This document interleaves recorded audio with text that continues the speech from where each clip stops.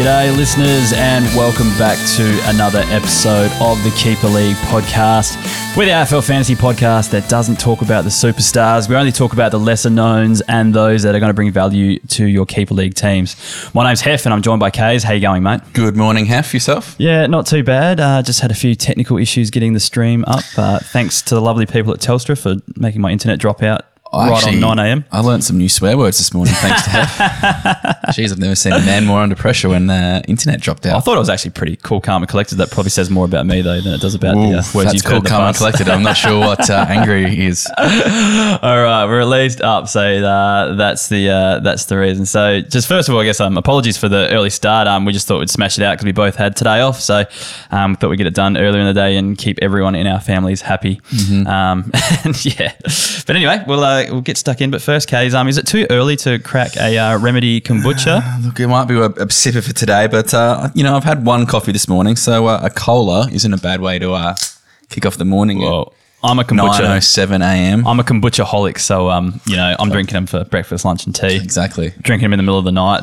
Can't live without them. So. You can't be hungover on kombucha if you don't stop drinking them. That's Hef's motto. Correct. So make sure you get it into you. We're on the colas today. Hef's favourite. It's a good cola. Yeah, it is a good brand. Good label anyway. All right. So I guess we'll start with just a few things that have been going on during the week. So I think there might have been a bit of confusion. I think some people thought the guest was on this week, but they're actually on next week. We just recorded it super early because it's the only time we could get them. Yep. So we've been putting out some cryptic clues and no one's even guessed it yet in the comments. So no one's even gotten close to it in the comments. Pretty cryptic. If I didn't know the answer, I'd probably be scratching my head. But that's the point though. I wanted to drag it out over 2 weeks. So I didn't want people to be able to get it straight away. Wanted to make sure it was cryptic and it was, we could wait for later to reveal it. I will actually start putting out some clips from it later in the week though. Ooh. So you might get a bit more. Try to pick something that isn't so gives it away too easily. So you have to think still as well. But the clues we've had so far are mountain, parade and European. So we'll have another one coming out Wednesday, another one Friday, and then I'll probably put out some clips early next week before it actually airs to give it away or try to give people some more clues as to who it is. So yeah. Anyways, Kays, let's explain the pod for today. Yes, if you haven't been listening to the first couple, we're going to go over 3 clubs today. Today is Geelong, Gold Coast and Greater Western Sydney. So basically we're running through some of the Keeper League relevant players from those sides. We're not touching any of the rookies once again. That's all in our podcast we did a while ago with touching on all the rookies that got drafted last year. We're talking about the established players who have been there for 2+ years. So also keen to note that if we do talk about where to draft them, we are talking about that in an established Keeper League, not a startup Keeper League or a general draft league.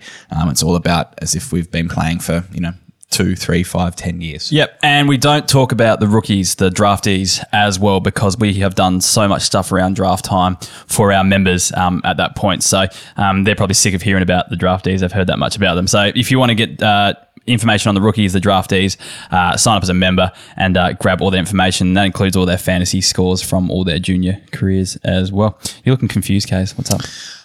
No, I'm just looking at the show doc. Oh, okay. There's something that's very much missing on a big day like today. I guess before we begin, I just want to acknowledge that the land we're recording on today is the land of the Kaurna people. That's our local country. And we acknowledge the relationship of the Kaurna people and the respect. We respect their values and connection to the land, past, future, and present, current day. So we thought we'd add that in before we start. We acknowledge that it can be a difficult day for some as well. So we thought we'd chuck that in there. I'd also like to acknowledge that today is Jack Bowe's birthday. Well, happy birthday, Jack Bowe. Happy birthday, Jack. Very important day, The co-driver of the bus. So, I thought Ben Keys. Oh, okay. Sits in the front seat. Yeah. So then Jack's next to him. Right. I'm down the back with all the lads. Oh, fair enough. Yeah. Having beers. Yes. Classic coach. Want to be one of the young lads. Correct. All right. Anyway, let's get stuck into it. We'll talk about Geelong first.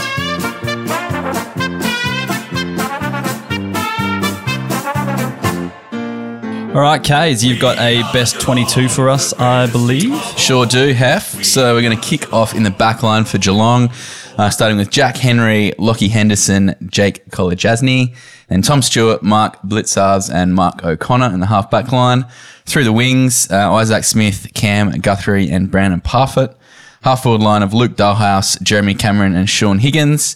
Then our forward line of Graham Myers, Tom Hawkins and Gary Rowan, with Reece Stanley in the ruck, Paddy Dangerfield and Mitch Duncan on the ball. Interchange of Joel Selwood, Sam Menegola, Asava Radigalia and Jordan Clark. And my emergencies are Jed Buse, Sam Simpson, Quinton Narkle and Zach Tui. Zach Tui at the very bottom of your list. Yeah, just scrapes in best 26. I think that's a big omission. I think it's one of the glaring omissions there, really, especially for a flag that's a team that's pushing for a flag. Yeah. I see him in that best 22. I think a lot about listeners do as well. Which role does he play in that side? Half-back role, maybe in Mark O'Connor, or even comes in for Jordan Clark, I guess. Or even you've got a Sava Radigalia in there as well. That's kind of interesting as well, considering they're playing Cameron and Hawkins. I know you think they needed more height, but I was thinking if they did want to go that route, they might go with like a young key defender. I think Sam DeConning's one of them. I think they got another one. They don't have many. That's the issue. They've got no height. So apart from Henderson and potentially blitz halves, Henry, Kolajasny, O'Connor, they're all around that 190. They're not really key position players. And who's going to second ruck when Stanley's not there? I think Radigalia almost has to play just purely because there's no one else to slot in there. Well, the other thing is as well, like Blitzars, you got him in defence, I guess, as well. So that's why I was kind of bringing up maybe it's time to blood one of those young key defenders, because if you watched Geelong closely last year, like Blitzars didn't play in defence a lot, and that's why they persisted with Harry Taylor for so long, is because they just could not get rid of him because they needed him in that defence as a pillar. Now he's gone. But so I know. But that's what I mean. Like they just, if they wanted to, they could have turfed him and played blitz half back last year. Yeah. But that's not how they structure up. Yeah, it's just going to be interesting to see how they do line up. And look, I think with the Tui one, you could stop him for Geordie Clark, but I think it's Jordan Clark time. I'm thinking that they've got to. He was going to leave in the pre-season or the postseason last year. That was all the rumours. But, you got to play him at some stage. Otherwise, Zach Tui, he's a good servant. And, Geelong always seem to have a couple injuries, so he'll probably be playing. Was Constable in your best 26? God, good joke. Oh, that sucks because he's such a good fantasy player when he gets a game. Once again, he should have left when he had the chance. We might kick off with Charlie Constable anyway. So, look, he only had 2 games last season. He averaged 62, which is a BCV of 77.5. From those 2 games, that's what he scored, I guess. His best score of the year was 68, which is an 85 BCV. That was against Fremantle. Had 58 the following week versus West Coast, and then he was dropped. We all remember he had a huge 2019. His debut season, he averaged 83.4, which is huge for a first-year player. Look, only went under 80 twice in the 7 games he played in 2019 as well. So it'll be interesting just if anything has changed this year. There's questions over his aerobic capacity, which has always been the knock on him, and he just doesn't have the tank to compete at AFL level. With all the gun midfielders they have as well, and then the 2 new faces they brought in, which can also run, well, at least on wings. Well, Smith will probably run on a wing, and Higgins could definitely go through the guts. I don't know how he gets ahead of any of those players. I just can't see him getting a game this year, Kays. I'm with you. If you have him and can stash him, he's probably worth it, because if he does request a trade, or Geelong are getting to that tipping point where they're kind of having a crack this year and they should fall off a cliff soon. But I've been saying that for 10 years. But yeah, look, I think if he goes another season without playing, there's a fair chance he'll request a trade. So hold him if you can, but it would want to be a deep league. Yeah, it's a bit of a shame. There's a few of those guys around the place at different clubs who just aren't getting a game, whether it's an issue with the coach or, they've got a bit of a deficiency in their game, that you can see that there's some quality, especially fantasy-wise, they're just not getting that sniff. Looking through that team, it's bloody hard to see who he's going to nudge out. And, Sam Simpson had such a good year last year. Narkle was a very good player. They're not even in that best 22 there, and going to throw Tui or someone else in the mix. It's just, he seems to be well done, the order there. So, yeah, tough one if you own him. I just don't know what to do. There is light at the end of the tunnel if he can get that game and he's going to be good, but do you really want to hold him for a whole season and potentially not see much? It's a tough one. Definitely. I'm going to talk about Mark Blitzarves, the centre-half back now for Geelong, according to me. But and realistically, he's probably one of the more boring players we'll talk about, through these pods. But he's one of these guys that we do bang on about on the pod a lot, just guys who are very, very good safe options, especially if you're flag hunting. So Blitz bounced back to a 75 average last year, and as a defender, that's more than handy, we know that for sure.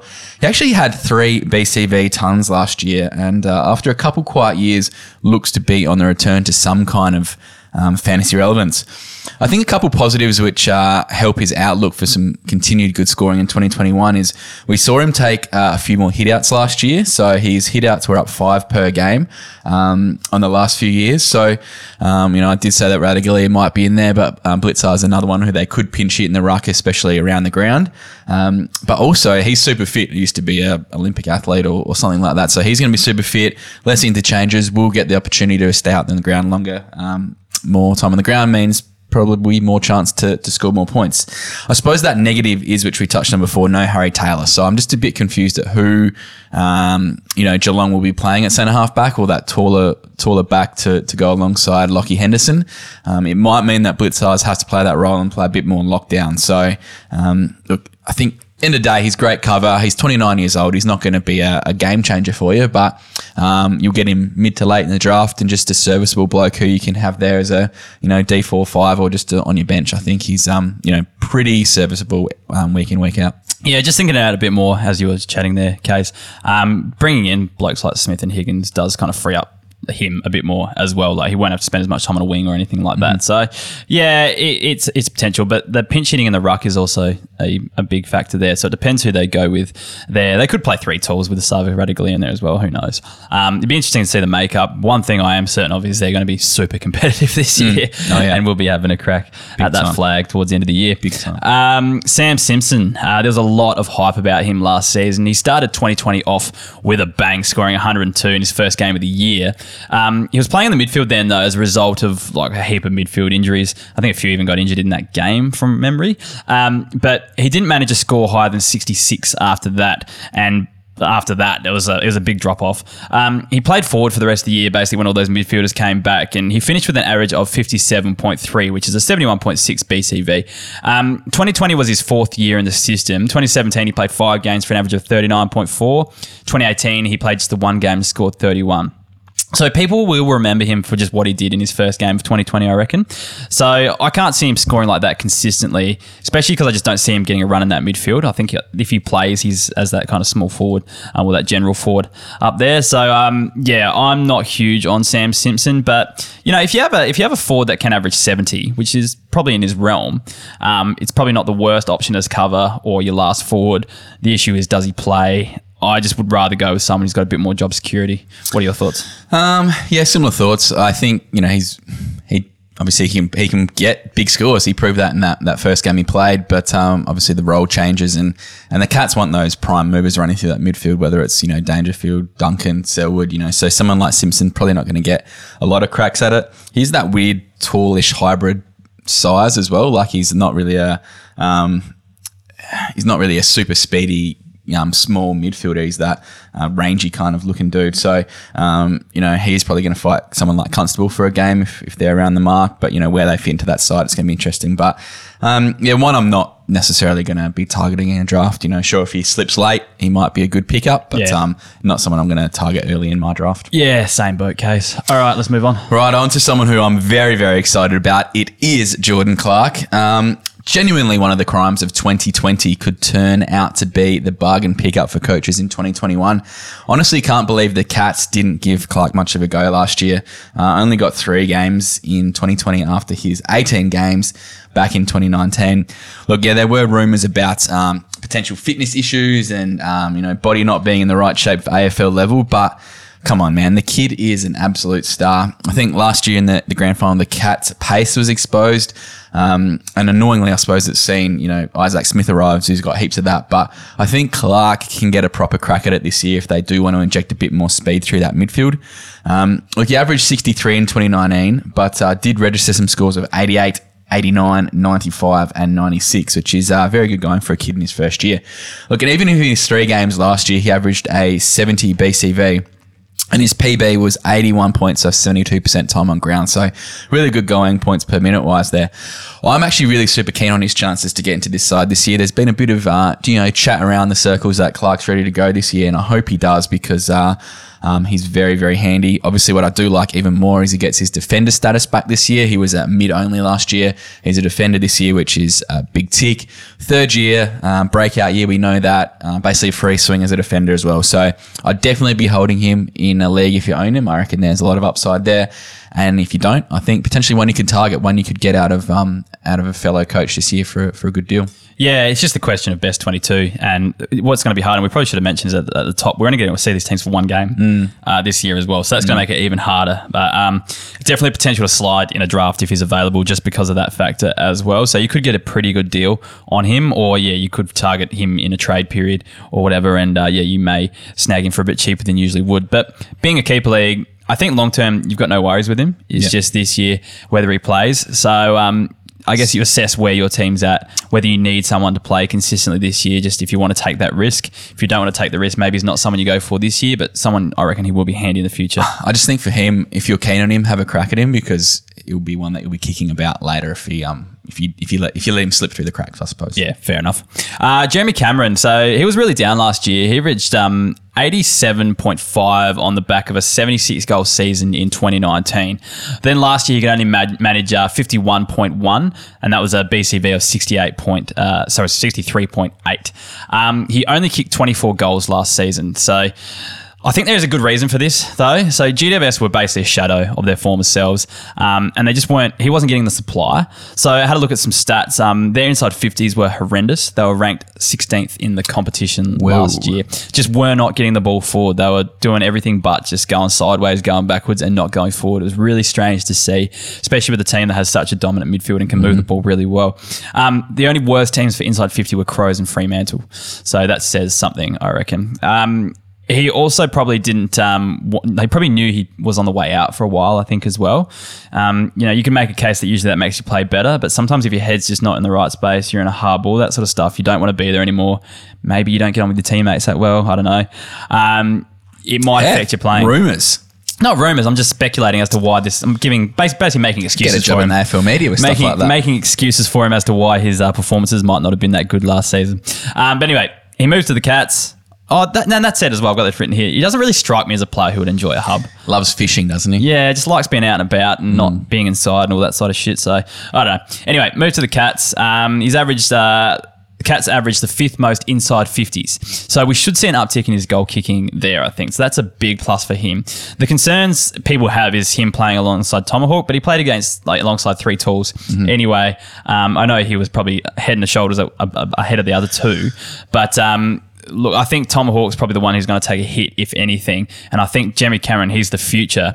They'll definitely be targeting him with Hawkins playing more of the support role. So it'd be good for Cameron just to have someone to help him take the heat off as well. Someone as good as Tomahawk that is. And I guess with... when you compare back to GWS, Finlayson and Himmelberg, they just weren't, much chop in comparison to Tom Hawkins. So that's why I think he would just actually have like an actual body there. And defenders actually have to think about the way they play them and stuff like that, which is going to be really good for him. So I'm tipping him to bounce back. Big time. He's a genuine top 20 forward, I reckon, top 30 forward. And... he's probably going to have to play up the ground a bit more because Tom Hawkins will play closer to goal, which, we do like those forwards getting up the ground, getting the kicks and marks along the wing. Obviously, then you swing back and kick a fair few goals. So, I'm massive raps on Cameron returning to his 2019 ways in 2021. All right, let's move on, Case. Right, a couple of Cats players to finish off. We're going to go with Luke Dalhurst first. I'm actually old enough to remember the days when Luke Dalhurst was a premium forward, Hef. Do you remember those days? Did he have dreadlocks then? Yeah. He played at the Bulldogs. He was actually quite good. But those days are well and truly long gone. Think about this. 2016, he was a 92 average forward, and last year he ended it as a 66 average forward. So gross. That is a huge drop-off in 3 or 4 years. And it's probably always predicted that when he arrived at the Cats, his fantasy ability was going to drop truly because coming in playing that small forward role at the side, which he does very well, but just obviously hurts his fantasy scoring.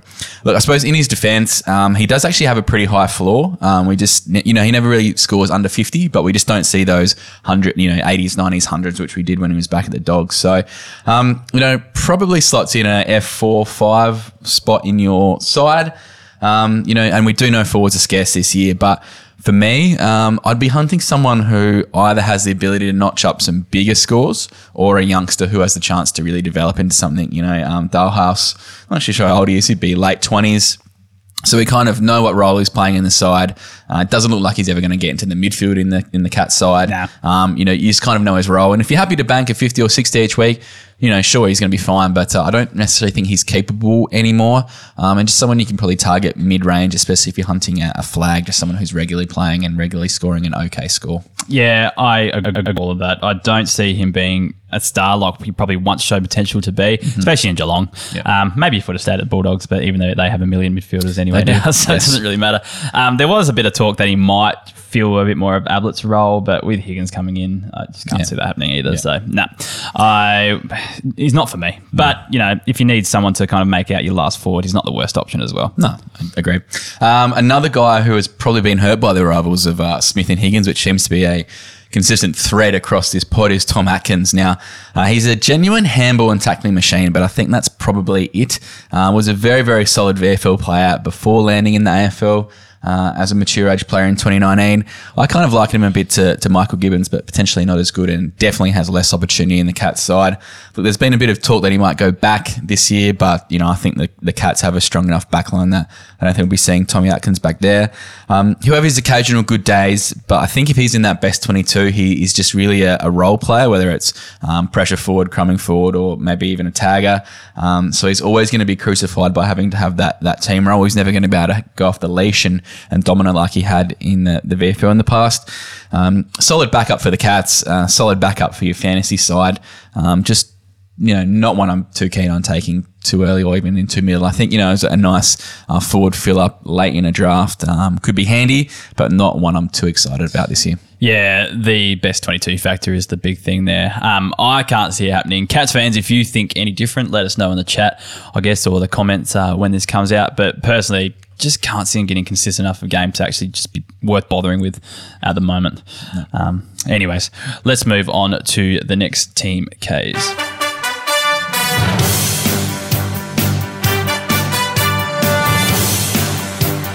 All right, on to the Gold Coast Suns. You got a best 22 for us, Case? I sure do, Hef. We'll start off the back line as usual. Back pocket, Charlie Ballard, Sam Collins and Connor Buderick. Half-back line, birthday boys Jack Bowes, Jack Lukosius and Rory Atkins. On the wing, Brandon Ellis, Took Miller, Lockie Weller. Half-forward line of Hugh Greenwood, Sam Day and Ben Ainsworth. Forward line, Isaac Rankin, Ben King and Alex Sexton.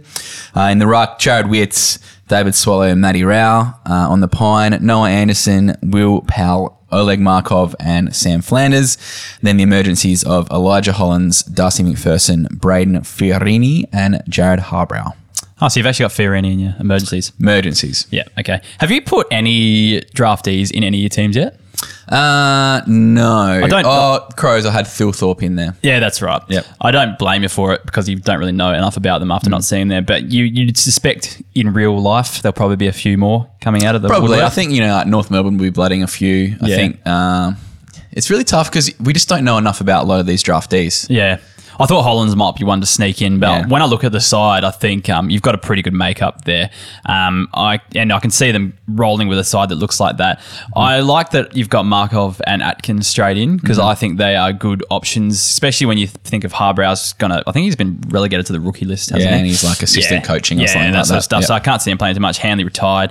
And they were both playing pretty consistent. Or, they played a few games last year. So I can see just those guys kind of slotting into the halfback or into defender roles as well. Do you see Lukosius playing a key post? Or do you see him more of a running interceptor, third tall type thing? Because they might play another tall there, or they might play Ballard in a key position. Well, post. I think that Ballard, Collins will take your bigger guy. Ballard will be that next one, and then I think they'll just kind of play Lukosius on who they think he can kind of be most aggressive against. Yeah, like it makes sense because he's kind of taller, but they're taking a lot away from their attack there as That's well. true. So. Yeah, but then Charlie Ballard is also not the greatest key defender as well. So it's really interesting. He's serviceable lockdown, I think. Yeah. But if you look at their forward line, Ben King's obviously going places. Sam Day played some really good footy last year. Yeah. And Alex Sexton's a very good forward too. So I don't think at the moment they need Lukosius up forward. Little guy called Rankin who's all right as well. Yeah, but I'm talking big boys.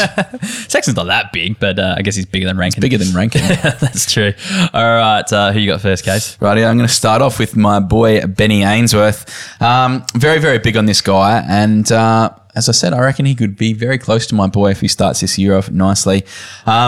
I think I made the call on Twitter late last year that I reckon he could be a top 20 forward this year, and I'm going to stand by that comment because he averaged 77 last year, which I actually thought was 2G for PHEF, but we're obviously lifting the standards here on the pod. What was it? 77? BCV? Yeah. No, but then it has to be 80. Like 64 is the... You get it confused. You change the rules all the time. 64 actual, 80 BCV is the... Right, yeah. Well, he's bloody close, listeners. 77. And he did have some very, very good games. Also had a couple quiet games, which obviously brings him down there. He actually even registered a Corona ton with 107 points against the Kangas. And that was from only 79% time on ground. He went home really, really hot, averaged 95 in his last 4 games, and I actually think that's closer to the mark that he can get to. He played the connector role really, really well at times last year, similar to what Tom Lynch did when the Crows were up and about a few years ago. He's got a high kick mark style of game, and I think he can take that next step forward. The best thing is he probably doesn't have real high trade value, so it might be one you could get off someone. He's never leaving my team. I think he's very, very good. But I'm reckon he's going to be one that will just take a big jump, especially up the forward ranks this year. He showed his best kind of football though when he was kind of doing a little bit of midfield stuff here and there, which he just doesn't seem to be getting like he was at the end of 2019, start of last year. So I'm not super hyped on him, but there is so much potential there. You just can't ignore him because he does have the goods. And like I said, if he can jump into a Tom Lynch quiet style role that actually does get you a bit of the, few marks, few kicks, all that sort of stuff, a few more possessions there, that's the role he'll need to play to be a good fantasy scorer. Whether he's the one to get it, like he's probably the most likely for Gold Coast. It's just whether they play that style of play. I think he's going to be that one. And the good thing about Ainsworth is last year was really his only full season footy. Like I think he was like a number 4 or very high draft pick back in the day. Just never got a crack at it with injury. So we actually saw him get a full run at it last year. And I think if he can continue to work off that, the sky's the limit for him. All right, we'll move on to Jack Lukosius. Now, this guy was very close to being 2G, 4P. Average 77 or something like that? No, well, you put far too much weight on BCV, I think, because you only talk BCV when you do your numbers as well. I'm a bit more wary because I don't think they tell the whole story.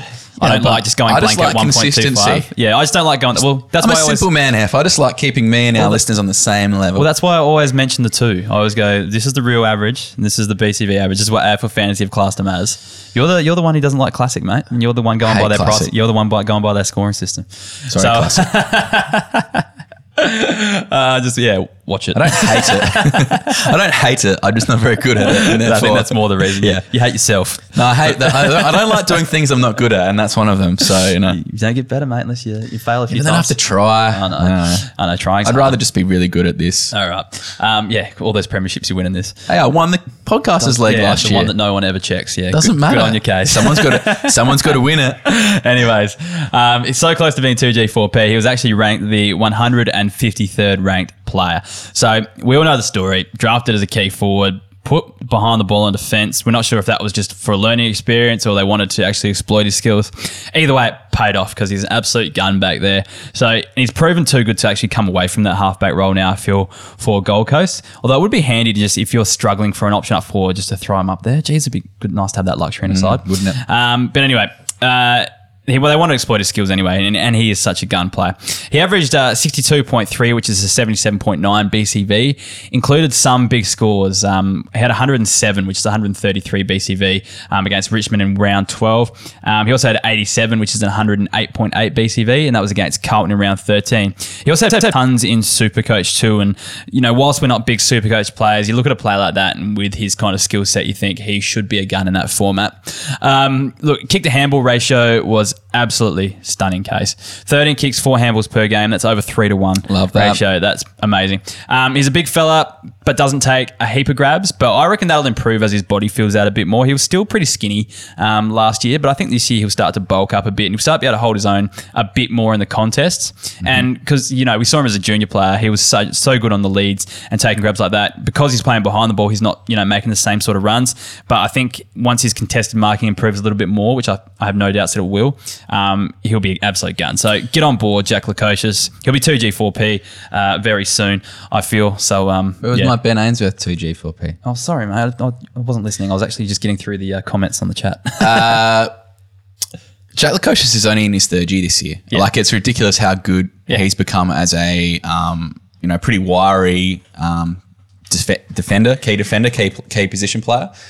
So look, I think, you know, the sky is honestly the limit for what he could do. He could be one of those genuinely good tall guys. So we've just noticed that Warnie's actually listening after Kay says, I hate AFL fantasy. No, I retracted that quite quickly. I'm just not very good at it. G'day, Warnie. How you going, mate? Hey, Warnie. I really it's a skill to do what you guys do. I got no bloody idea. And even Hef, you know, even though he thinks he's good. Backpedaling now. It's okay, Kay. Come on, man. I think he's taking the piss. It's fine. Anyway, he talks BCV. We're on the same language. You know, that's why we understand each other. Next one. Keep going. All right. Noah Anderson. I can't believe he's not 2G4P already. Oh, sorry. Look, he continued to develop and shine last year after Raul went down injured. But what I loved, he just looked so polished. And obviously Raul will get a lot of attention again this year, which is rightfully so. He's a jet. But Anderson is one you definitely shouldn't sleep on. Knocked up 280s last year, which did equate to 100 BCVs. Is that right? Yeah. Got it right. Well done. Averaged 16 touches, 3 marks and 2 tackles a game, which is a very, very nice debut season for the kid.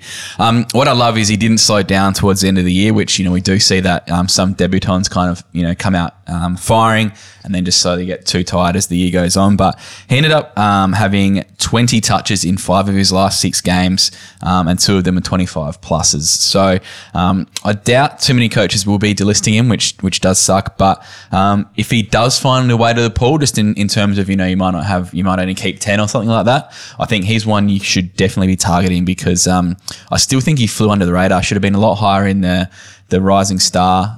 You know, Rao's the big name in that side, but Anderson is just low flying. I like him a lot. Yeah, definitely. He's definitely underrated just from Rao last year and the way everyone's talking about him. And even though Rao didn't play after round 5, he still flew under the radar. In that emerging Gold Coast talent, I definitely think he is a pivotal part for them going forward. He kind of offers something a little bit different, I think, as well. A bit more of an outside kind of game, a bit more class. Although the class of Rao is hard to pretty much match to as well. But it's different kind of players. Yeah, like, they're going to complement each other so well. Rao's like a ball and that, whereas Anderson just Yeah. kind of floats around and just uses the ball beautifully. Yeah, I reckon he's absolutely going to be a gun.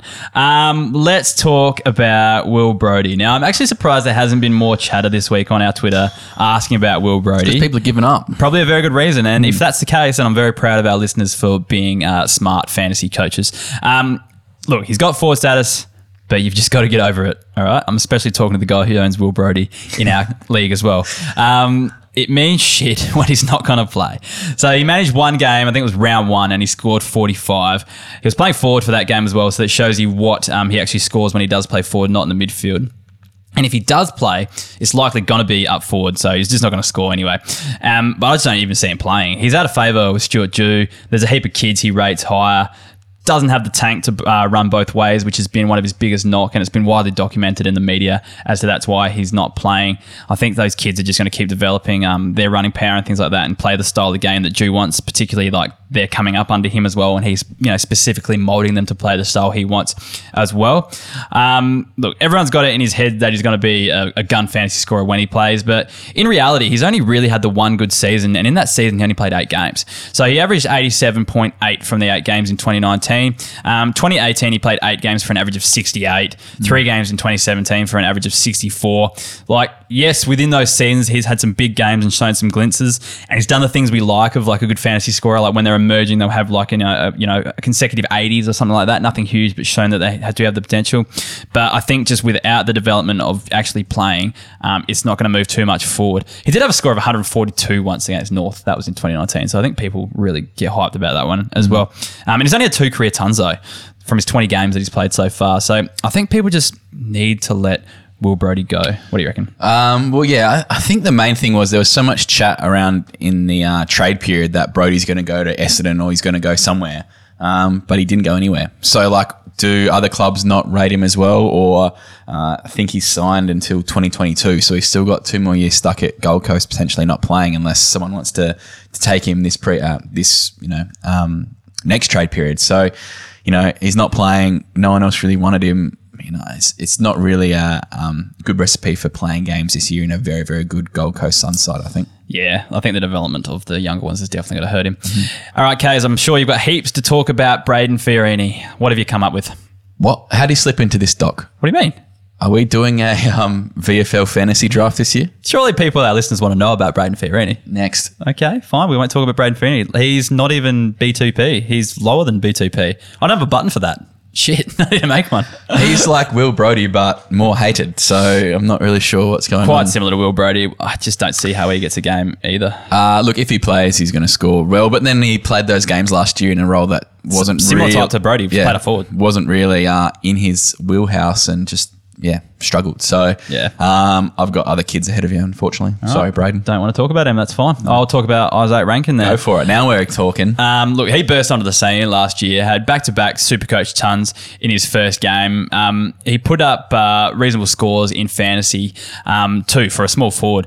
So he averaged 48.7, which is a 60.8 BCV, but his top score was a 72, which was a 90 BCV in his second game against Sydney. So I think he tied towards the end of the season. And, first year coming off a huge hamstring injury. The year before, I think he might have just not been quite up to the rigours of AFL footy, and that kind of caused him to taper off.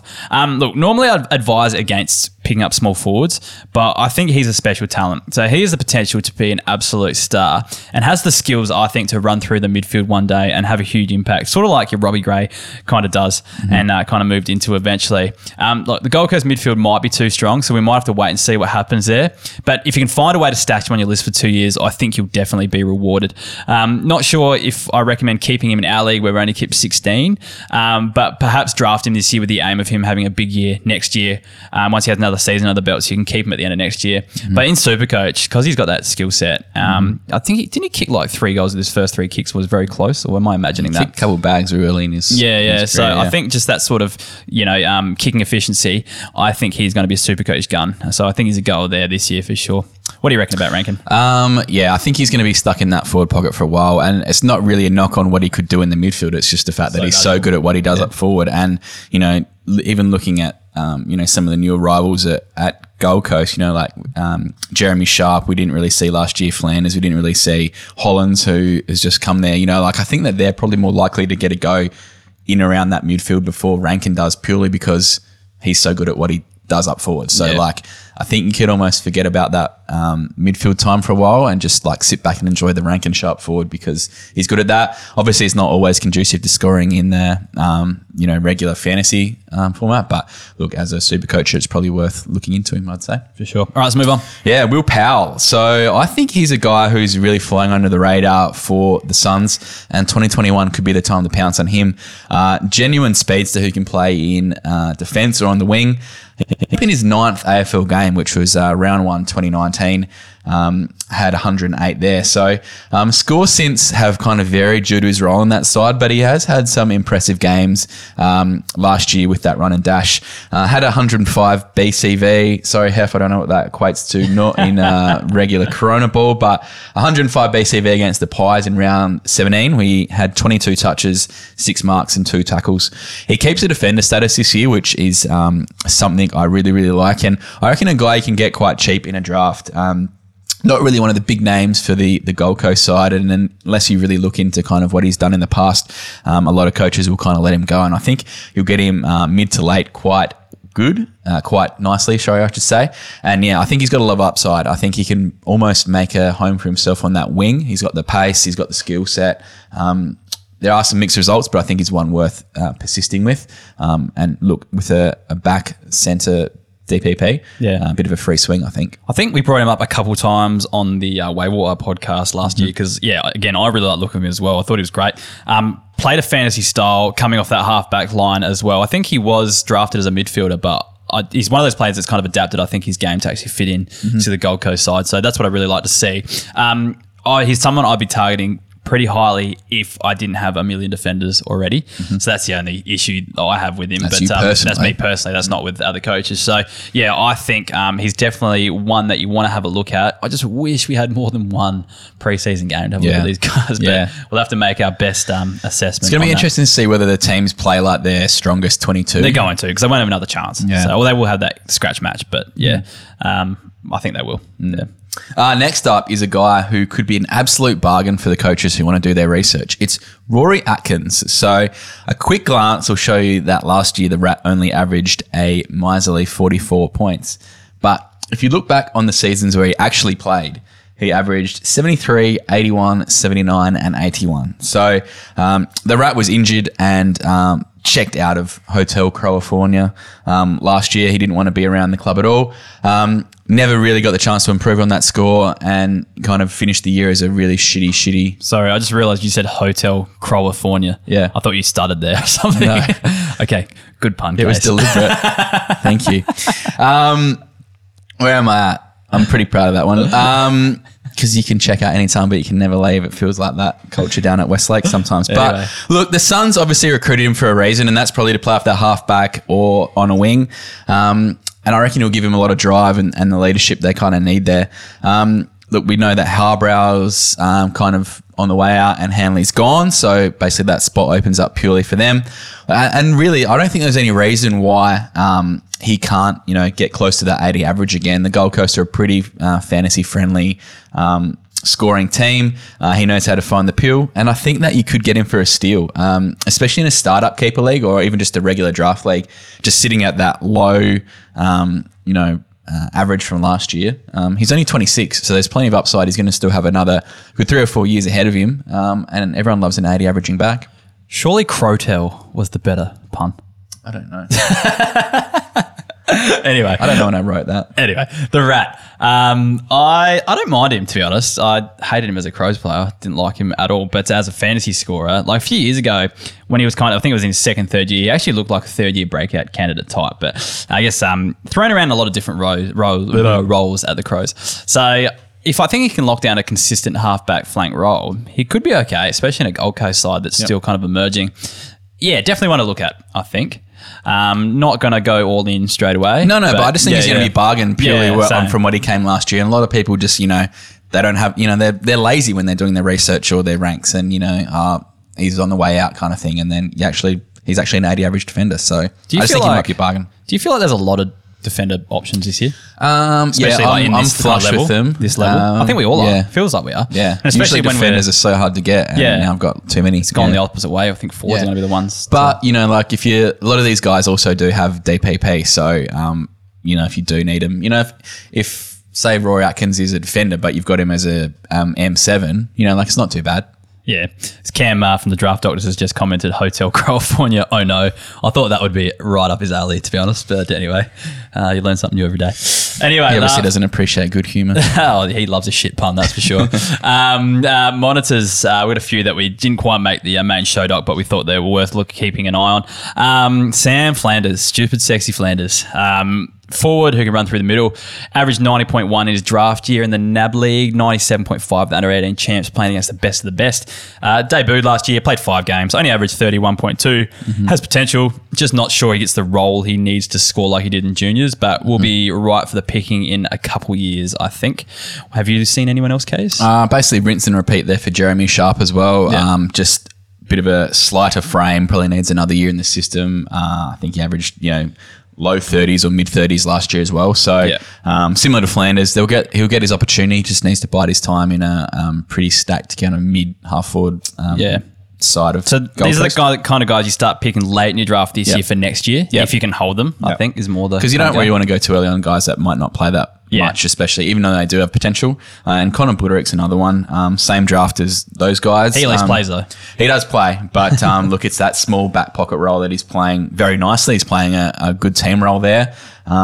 Might have something, in terms of fantasy output. I think he just needs a couple years to develop, put on a bit more size as well. And, he could be pushing up onto that half-back line or something like that. We talked about him in the questions last week, what we thought about him. And, we do think he has the makings of a fantasy player. It's just going to take a while, I think, given, I guess, his height and the role he's playing as well. Anyways, let's move on to the Giants.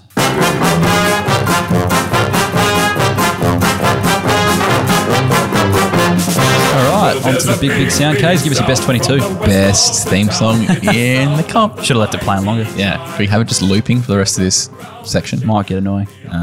Rightio, backline, Sam Taylor, Phil Davis, Adam Kennedy. Halfback line, Lockie Ash, Nick Haynes, Lockie Whitfield. Harry Perryman, Jacob Hopper and Josh Kelly. And we've got Brent Daniels, Jeremy Finlayson, Toby Green, with Harry Himmelberg, Jake Riccardi and Matty DeBoer, with Big Braden Pruce in the ruck, Stephen Cornelio and Tim Taranto. Interchange of Tom Green, Cullen Ward, Isaac Cumming and Sam Reid. The emergencies of Bobby Hill, Daniel Lloyd, Jesse Hogan and Jacob Ware. I like that you've gone Riccardi over Hogan. I definitely don't disagree with that, but the media thinks Hogan will get the nod. So obviously, I think that's something we don't. Look, I just don't. Hogan's probably got a bit of a way to make up just in terms of, probably fitness and just fitting into the club. But I don't even think that it would be Riccardi over Hogan. I reckon it might be Hogan over Himmelberg or someone like that. I think was out a few times Finlayson might be the other one. Because I think Riccardi's he's a bit smaller, but he's a bit more nimble, agile than, Finlayson, Harry Himmelberg are big, tall, straight at the ball kind of operators, whereas Riccardi seems to have a few more tricks. Yeah, for sure. And then you've got Cumming and Ash both in the side, so that's pretty juicy. But you think so. Will they affect each other? Because a lot of people are counting on those to be picking up in their fantasy scoring. It really depends on what they end up doing. Harry Perryman could go onto that half-back line if he needed to. Do they, put Jacob Ware in there, the mature age recruit from the Sandful to kind of play back? I don't know. It depends who's going to be the driver. I think Whitfield will have to go back there. Sam Taylor, Kennedy kind of play a few more lockdown roles. I think they can both coexist, and I think they're both very good players. Lockie Ash had a pretty underrated year last year for me. I thought he was pretty solid in a strongish kind of side, even though they under-delivered, but I thought he was doing some good things. All right, let's move on to some of the players. You're up first, Case. Who you got? Yes, Jake Riccardi was bloody good last year, the young Giants forward in 2020.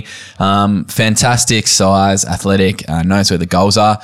Opened up his AFL career with an 87, which was a 109 BCV debut. Kicked 2 goals, 16 touches and 10 marks, which I love. Look, he ended up kicking 9 goals in 5 games, which always helps, but actually took 30 marks in 5 games, which is very, very impressive. Look, averaging 6 a game and had games of 10 and 9 respectively, which is super, super good. I think there's a lot to like about his prospects heading into 2021. Obviously, no Jeremy Cameron's a big plus there. Added another preseason and a Giants list that still has plenty of talent. Yes, they've had a few guys leave, but end of the day, last year should be a blip on the radar. They're too good for that.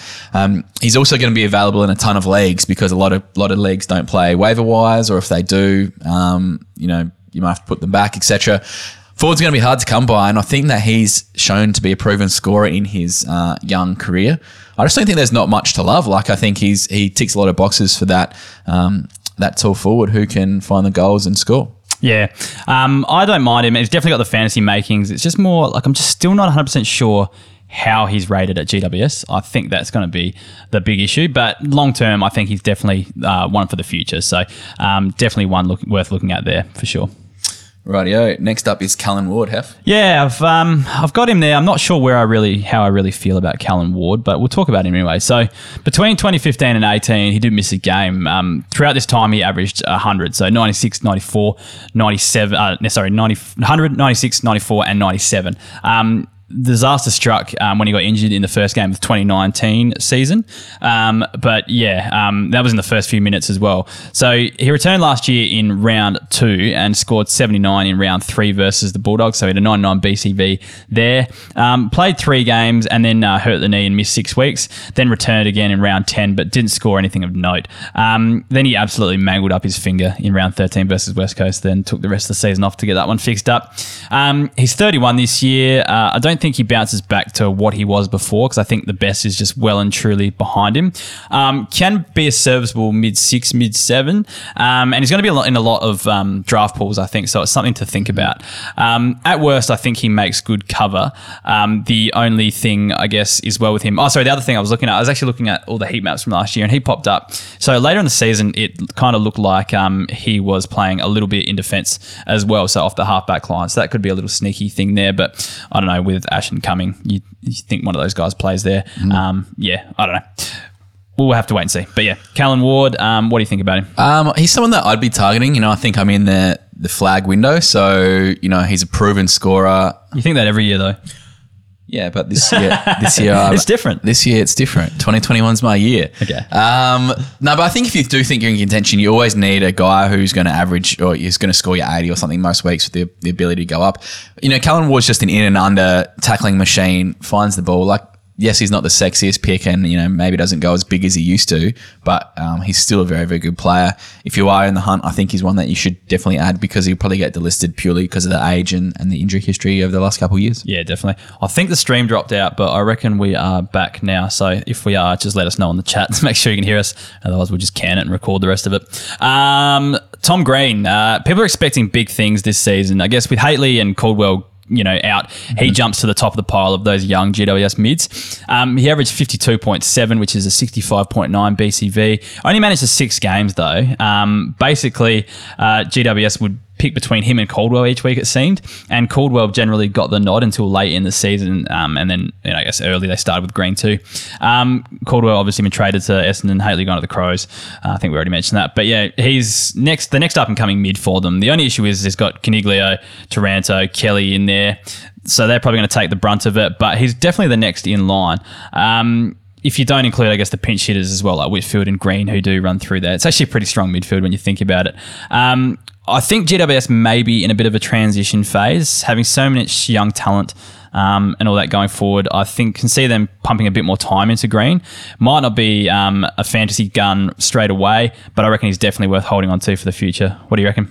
Yeah, definitely. I think there's a lot of upside this year for Green, especially, yes, that midfield is still strong, but I think he take away basically 2 of his main rivals for a spot in that best 22. Obviously, a lot of talk about him as well in terms of just general hype about his ability and how he can slot into that side. So, yeah, I think, I just don't know. Do you reckon he's a keeper?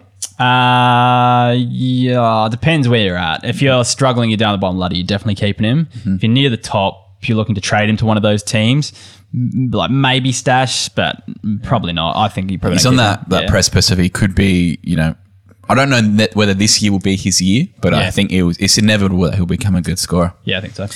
Next up, big Braden Pruce. Easily the biggest move of the season is Pruce to GWS. All fantasy owners are rejoicing, and it's bloody easy to see why. Just simply, he is a fantasy gun. He's just made some really, really, really, really bad career decisions in the past. But look, that's all behind him. 2021's a new year, and I'm penciling him in to be a top 10 ruckman this season. Look, we'll look back to 2019, Hef. He was the highest averaging player in the VFL in 2019. Averaged 132 points per game, 14 kicks, 3 handballs, 5 marks, 3 tackles, and 52 hitouts per game. Sure, the VFL data is a little bit skewed because, good AFL quality ruckmen just generally score a lot better in those things. But if you want some hard data of just how good Braden is, in the same year, the only game he didn't share ruck duties with Max Gawn, he scored 108 points and had 44 hitouts. So that's saying something. He knows how to score. Then last year, played 3 games in 2020 and scored 75 and 81 in the 2 Gawnless games. So basically it's simple, everyone. Just get him into your bloody side. Yeah, I agree. Just purely the fact that he's number 1 ruck now, finally, all those years at North when he kind of showed that he could go big when Goldstein was injured. Such a gun to have in your side that year as well, except when Gawn came back. when Goldstein came back. He's got free reign now. Yeah, he's definitely going to be a gun fantasy ruckman for sure. Apparently he's also a good pickup in Fantasy Classic, Hef. Absolutely, because he's cheap. Yeah, I'm learning. Thing with rucks though, you generally want to set and forget, but this year with the pricing it's a bit different. But anyway, surely you can set and forget him. He's going to be top 10 ruckman. Well, you think he's going to average more than Grundy and Gawn? Yep. Okay, fair enough. All right, not learning as well as I hoped. Let's go. Move on to Isaac Cumming. So Cumming was on everyone's lips at the start of last year. You're disgusting. My Hotel California party. His name is Isaac Cumming. He had scores of 101 and 83 in the Marsh Series games. Playing a super fantasy friendly role coming out of defence in those games as well. He really looked the goods. Played the first 2 games of the season, then scored 36 and 38 before getting dropped. I didn't even bother with the BCV there, Kaz, because still not good enough. Adding 25% onto that means nothing. But yeah, it was just classic preseason hype, really. Yeah. However, he did return for the last game of the year and had a 67, which is an 83.8 BCV. Zach Williams and Aiden Core have since left, leaving a hole in that half-back line. I think he's one of the candidates to step in. It's going to be him or who's the other one that is the young fella? Ash. He's going to be one of those 2 if he's allowed to get a run on, I think. And if he can make that run on, I reckon he will make it in fantasy. It's just, is he in the best 22 now? It's going to be, I think this, I think the Greater Western Sydney trial game or whatever it's called is going to be very, very interesting viewing because we're going to get a look at does Green make it, does Cumming make it, does Ash make it? Because when you think about it, you've lost Haitley, Caldwell, Williams and Core, who are all 4 very good players. But even when you look at the GWS best 22, it still looks pretty solid. Yeah. So, I don't think they're going to struggle too much losing those guys, but at the same time, just gives opportunity to some of these youngsters to really shine. So, I'm just keen to wait and see, I suppose, on Ash and Cumming and see where they're at. But, there's all the signs that he could be quite a good fantasy scorer. Yeah, for sure. Lastly, for the GWS Giants, it's Brent Daniels. Oh, we hit the your boy button for once, Case. My boy. Look, this is a real gut feel call, but I really like what I'm seeing here from Daniels in his 3 seasons so far. And I've just thought I'd go back to a quote from his draft year where he averaged 94 points in the TAC Cup, okay? Brent Daniels is a player that reminds me a little of Dane Swan in the way that he moves. At 171 centimetres and 70 kilos, he is clearly well below the expected height of modern footballers. But like Caleb Daniel before him, he ticks more boxes than most. He is one of the best users in the TAC Cup, averaging more than 70% by foot. He has the athleticism to make him a dangerous prospect on the outside. Despite the attractive outside features, Daniels wins the majority of his possessions on the inside, maintaining a high efficiency in the process. Pretty impressive stuff. Just every time someone is short, they just say they're going to be Caleb Daniel. Yeah, it's an easy cop-out. Yeah. But look, he has a great floor. Last 10 games of the season, he didn't score less than a BCV 50. He had 2 BCV 90s in the year 2. I just think there's a chance we can see him get up the ground a bit more this year. Toby Green-esque, I suppose. Maybe we even see Green in the guts a bit more. Look, he's played 49 games in 3 seasons in arguably one of the strongest sides across that period. Sure, you could be resigned that he's going to be a small forward forever, but I think there's just growth opportunity there. He's not going to cost you a cent. He's not going to be on anyone's radar except for the people who listen to his fantastic pod. So I think you might get him for a bargain, and I think there's some genuine upside there. Even if he just kind of plays half forward for the rest of the season, he could be a 70, 75 average forward. Yeah. Look, maybe that might be his ceiling, I think. I don't think he's ever going to win a Brownlow and be the best fantasy scorer of all time. No. But I could see him averaging 70. I just think he's underrated. Yeah, I like the look of him. It's just that he fluctuates from week to week and he seems to just pop up here and there. And it also depends when GWS seem to be having a good week. Yes. Although he did look like last year that he was probably one of the more of the battlers for GWS, one of the triers that weren't dropping his head and actually having a crack at it and looking okay. Oh, man. I think if GWS do get their shit together though, he might struggle a bit. I think a few players might come up, but he did show some good signs. And even though he didn't look like a fantasy scorer, he still scored pretty well. Mm-hmm. So that was the thing there. So maybe if he can, it's just my gut feel call of 2021. I don't mind gut feel. Remedy can put your gut feel. Yeah, Remedy, Cola. Gut feel call of 2021. Definitely. Brent Daniels. Put him on your radar. Such a good sponsorship, product placement there. The old gut feel call. Anyway, that is it for the players. So Brent Daniels wraps it up there for GWS. I'm going to stop recording that bit because I think the stream has dropped out. Although I think we're back now. Good. Thanks, Telstra. Big shout out to Telstra for this podcast as well. Hopefully they come on as a sponsor and get us some half decent internet at one day. But anyway, before we move on to the listener questions, we'll talk about our membership. So if you enjoy the podcast and you like the work that we do every week and you feel like you get a lot of good information out of this podcast, please consider just becoming a member and supporting us financially. Last week I talked about the show.ks was 3,500. We're 3,700 words this week. Wow. We wrote during the week preparing for this show. And then not just that, we also started working on our top 100 defender rankings. Ooh, there's some hot takes in mine. And I've noticed, I had to look through. They are coming out on Friday. So we'll have our top 100 defender rankings and we'll have a mini episode that goes along with that. So if you're a member, you get a double whammy on Friday. You get 2 pieces of great fantasy content coming out only for your ears. But it's not just that. We've got draftee numbers and we've got a podcast about the top fantasy draftees as well with no prospectus this year, Kage. You're going to have to get your fantasy numbers from somewhere. Why not be us if you're keen to jump on board? Why not? There's also the breakout tracker that allows you to track every play in their first 100 games to the top players in the competition at the same point in their careers. I've really mastered explaining that one. It's good. Still don't think it makes sense to many, but anyway. When you play with it, it makes sense. Yeah. And then rankings, obviously, we just talked about. They're coming out. We'll have midfielders week after that, then rucks, then forwards, and that'll lead us into the Amy series, I think it's called now. Preseason game. Yeah, the whatever. one preseason game. Whatever. Anyways, we thank our gold members each week. So people that sign up for a gold membership, we read them out on the pod. So thank you to Dave Simpson, Toby Brandenburg, Tom Dickman, Adam Sutton, and Shawn Michael. Is that the WWF wrestler, Shawn Michaels?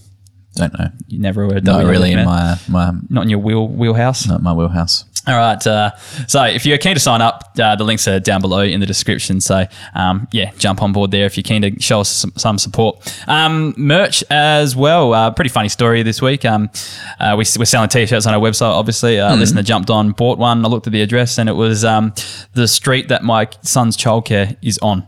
So I delivered it personally. Yeah. So unfortunately they went home, so I left it on the side gate. But imagine a T-shirt and a meet and greet with your favourite podcaster. Yeah, would have been great. For AFL Fantasy specific. Had a beer in there as well. Could have come in. It'd be nice. Just invite myself in. Got any food? Open the fridge. Not even worth the $20 that the shirt cost you. Ends up costing more. Oh, that would be classic. Another thing before we move on to the listener questions, each week we read out a podcast review from the Apple Podcast platform. They help us rise up the charts, get a few more listeners that way, and help the podcast be known to more listeners. So Cherdo, one of the favourites, he was actually on the League Spotlight segment we did last year. That's kind of been replaced with AFL players this year, but we might have to bring one back later on. We'll have to wait and see. Keeper League Pod, this is what he said. The Keeper League Pod is like the onion of fantasy football. No one eats stir fry and says, oh fuck, that onion in there was delicious. But if the onion wasn't there, they would notice something wasn't right. So finding those onion players, for example, the last 6 to 8 on your list, is the difference between winning and losing a premiership. And so all thanks to the Keeper League Pod, I guess. I think. Yeah, I think that's kind. I just keep thinking of Shrek whenever someone says onions. And stuff like that. We've got plenty of layers. Well, Shrek is quite popular in pop culture and in meme culture as well. So we'll take that. We can be the Shrek of. I really like onion in stir fry as well. Yeah, absolutely. Onions onion needs to go in most dishes. Really, there's not really much I don't eat, to be honest. I think I like most things. But I agree with Cherdo. Onion makes just gives that little makes the world go round. Sure. I'd love to think that we give depth to some people's fantasy teams. All right, let's actually move on to the listener questions now.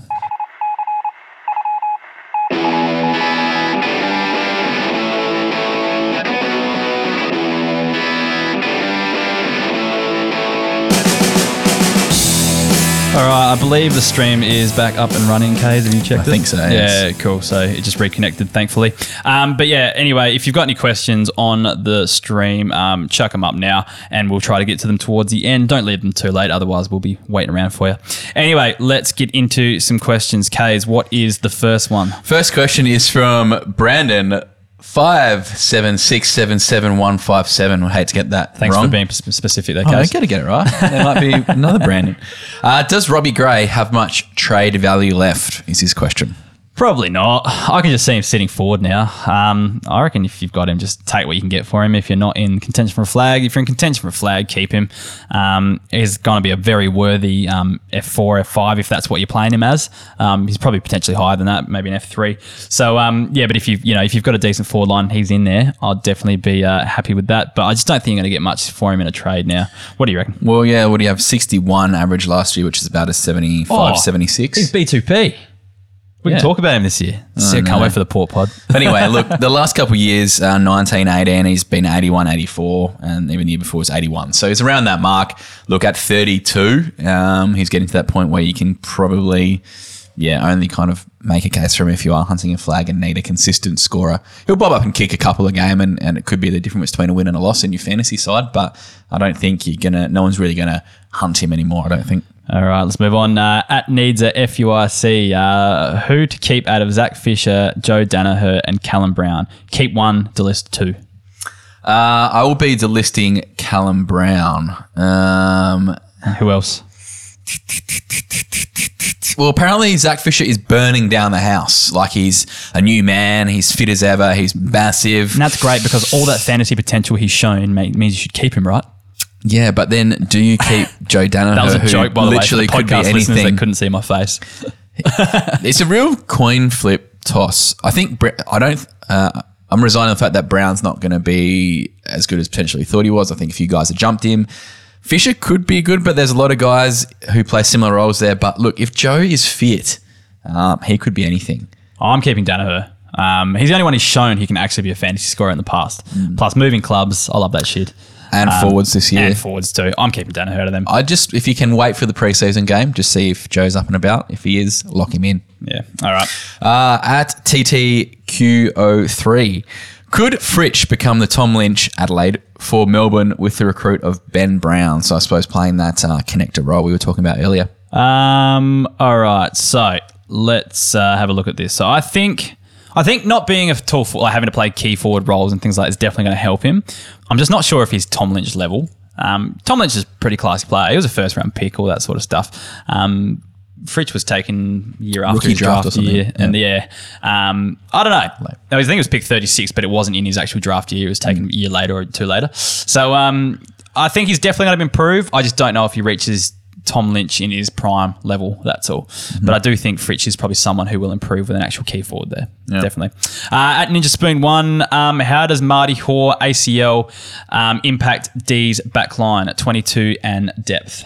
Well, look, Marty didn't get a game in that side last year, so I don't know if it really impacts their backline too much. The depth is an interesting one. I think there's plenty of depth in that Melbourne side, which we'll explore next week in the pod. But for me, I reckon I'm all in on Trent Rivers' season this year. I think they're going to push him into a prevalent role in that backline. But look, if you look at the Melbourne side, they've got lots of guys who can play that back pocket flank role. Hibberd, Salem, Rivers, Tomlinson, Harms, even if they wanted to. So I don't think anyone's going to be worried about Marty Hall not being there this year from the D's perspective. I think there's plenty of guys who can fill that role. Yeah. All right, let's move on to the next one, Case. Yeah, at Muttdon _, whatever it's called, Sam, who gets the bump in the Giants backline. Ash and Cumming have had a bit of hype around them, but is Jacob Ware also a chance to play early? I don't really know much about Jacob Ware, to be honest. He's not really a massive fantasy scorer. He's a general good footballer, but not someone I don't think you'd be taking to the bank in terms of a fantasy perspective. I think if they're giving anyone the role on that half back line, although really they've lost two, because they've lost Heath Shaw and they've lost went to Cal. I've got worse mental Williams today. Zach Williams, guy I picked two in our pro podcasters league. Anyway, I think Ash probably gets the role because I think just being the younger player, they want to develop him more, but I just don't think he'll be a superstar fantasy scorer straight away, although he definitely does have potential to become one.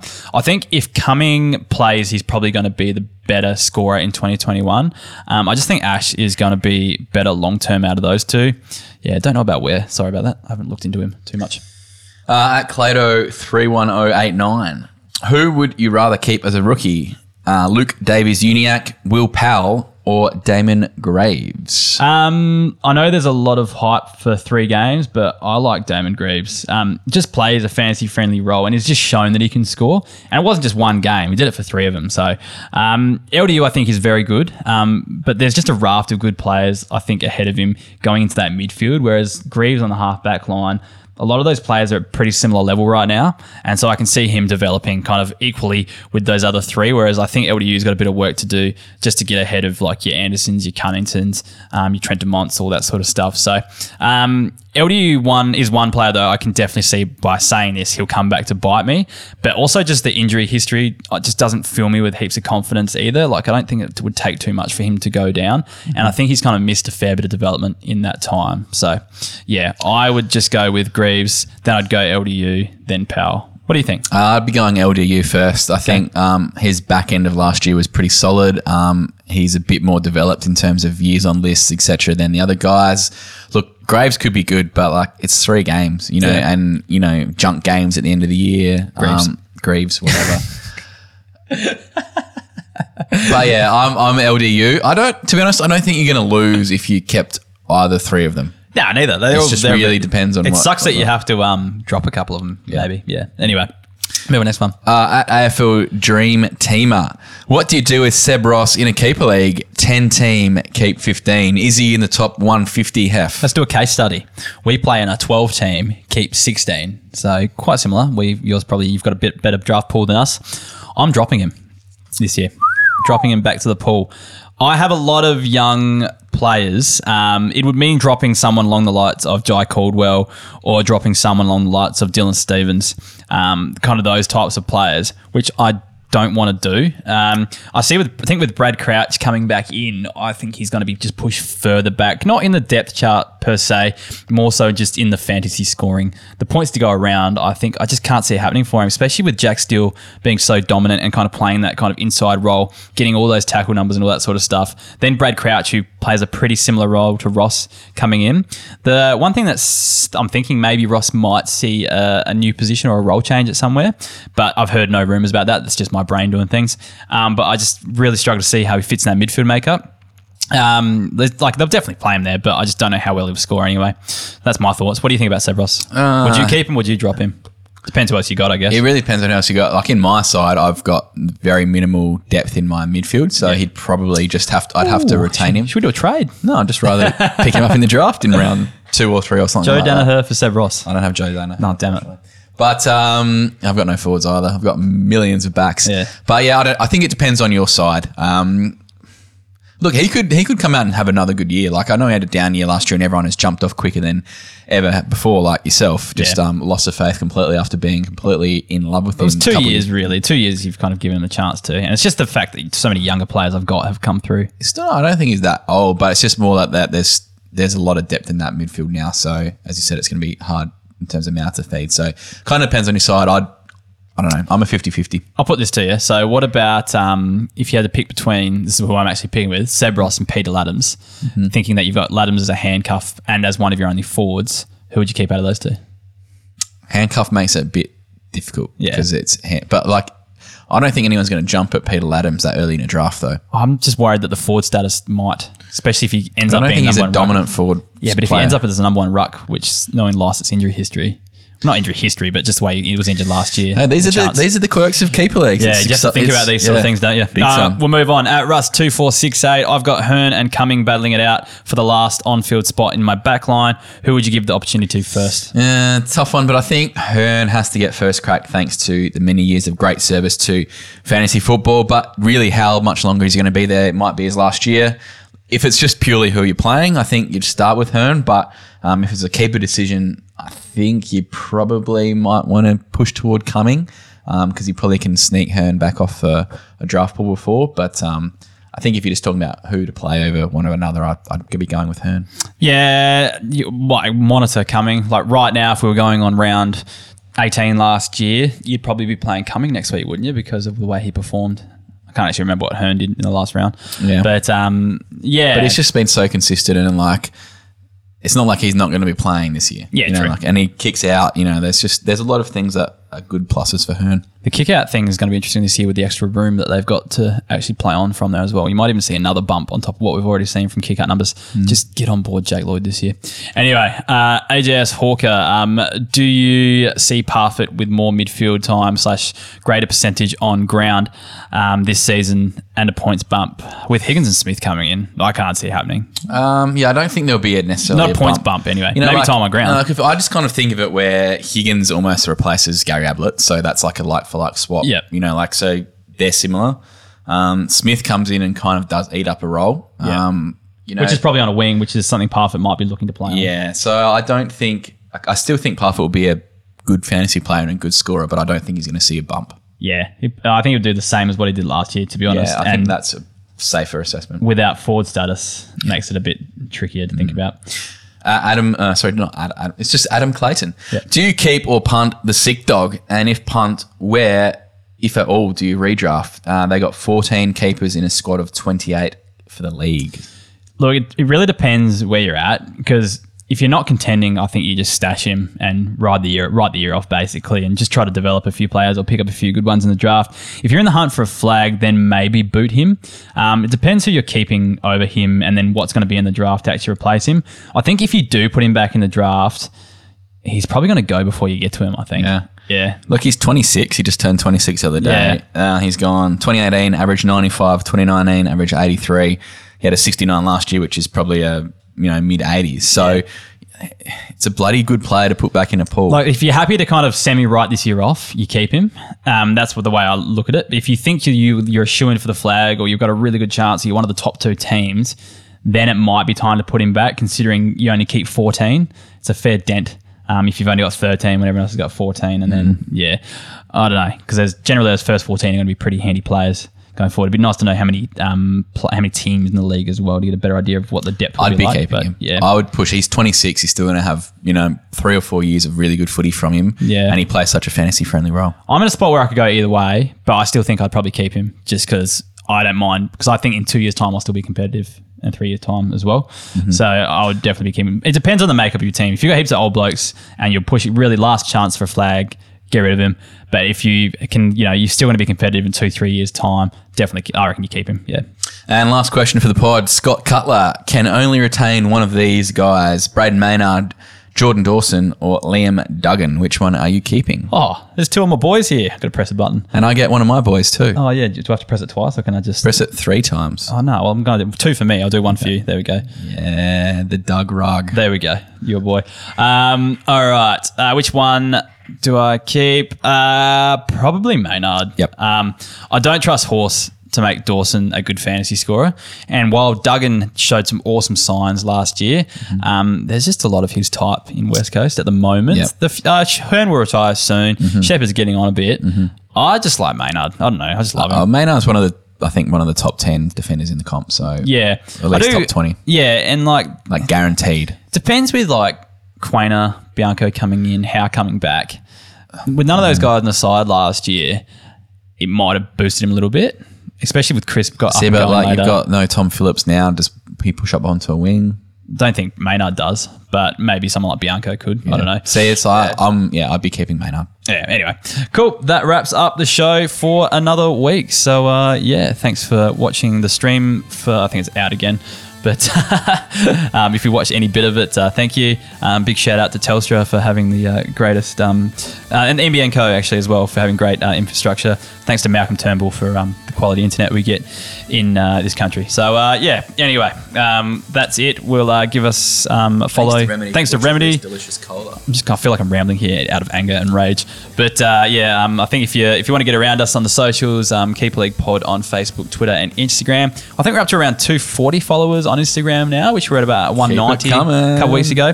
I think the big factor is as well, yes, we're plugging on here, but we're actually putting stuff on it now as well. Which is, who would have thought you'd produce content, people actually want to come look at it. Marketing 101, I think. Anyway, that wraps it up. So thanks for listening and we'll talk to you next week. Have a good week, guys. See you later.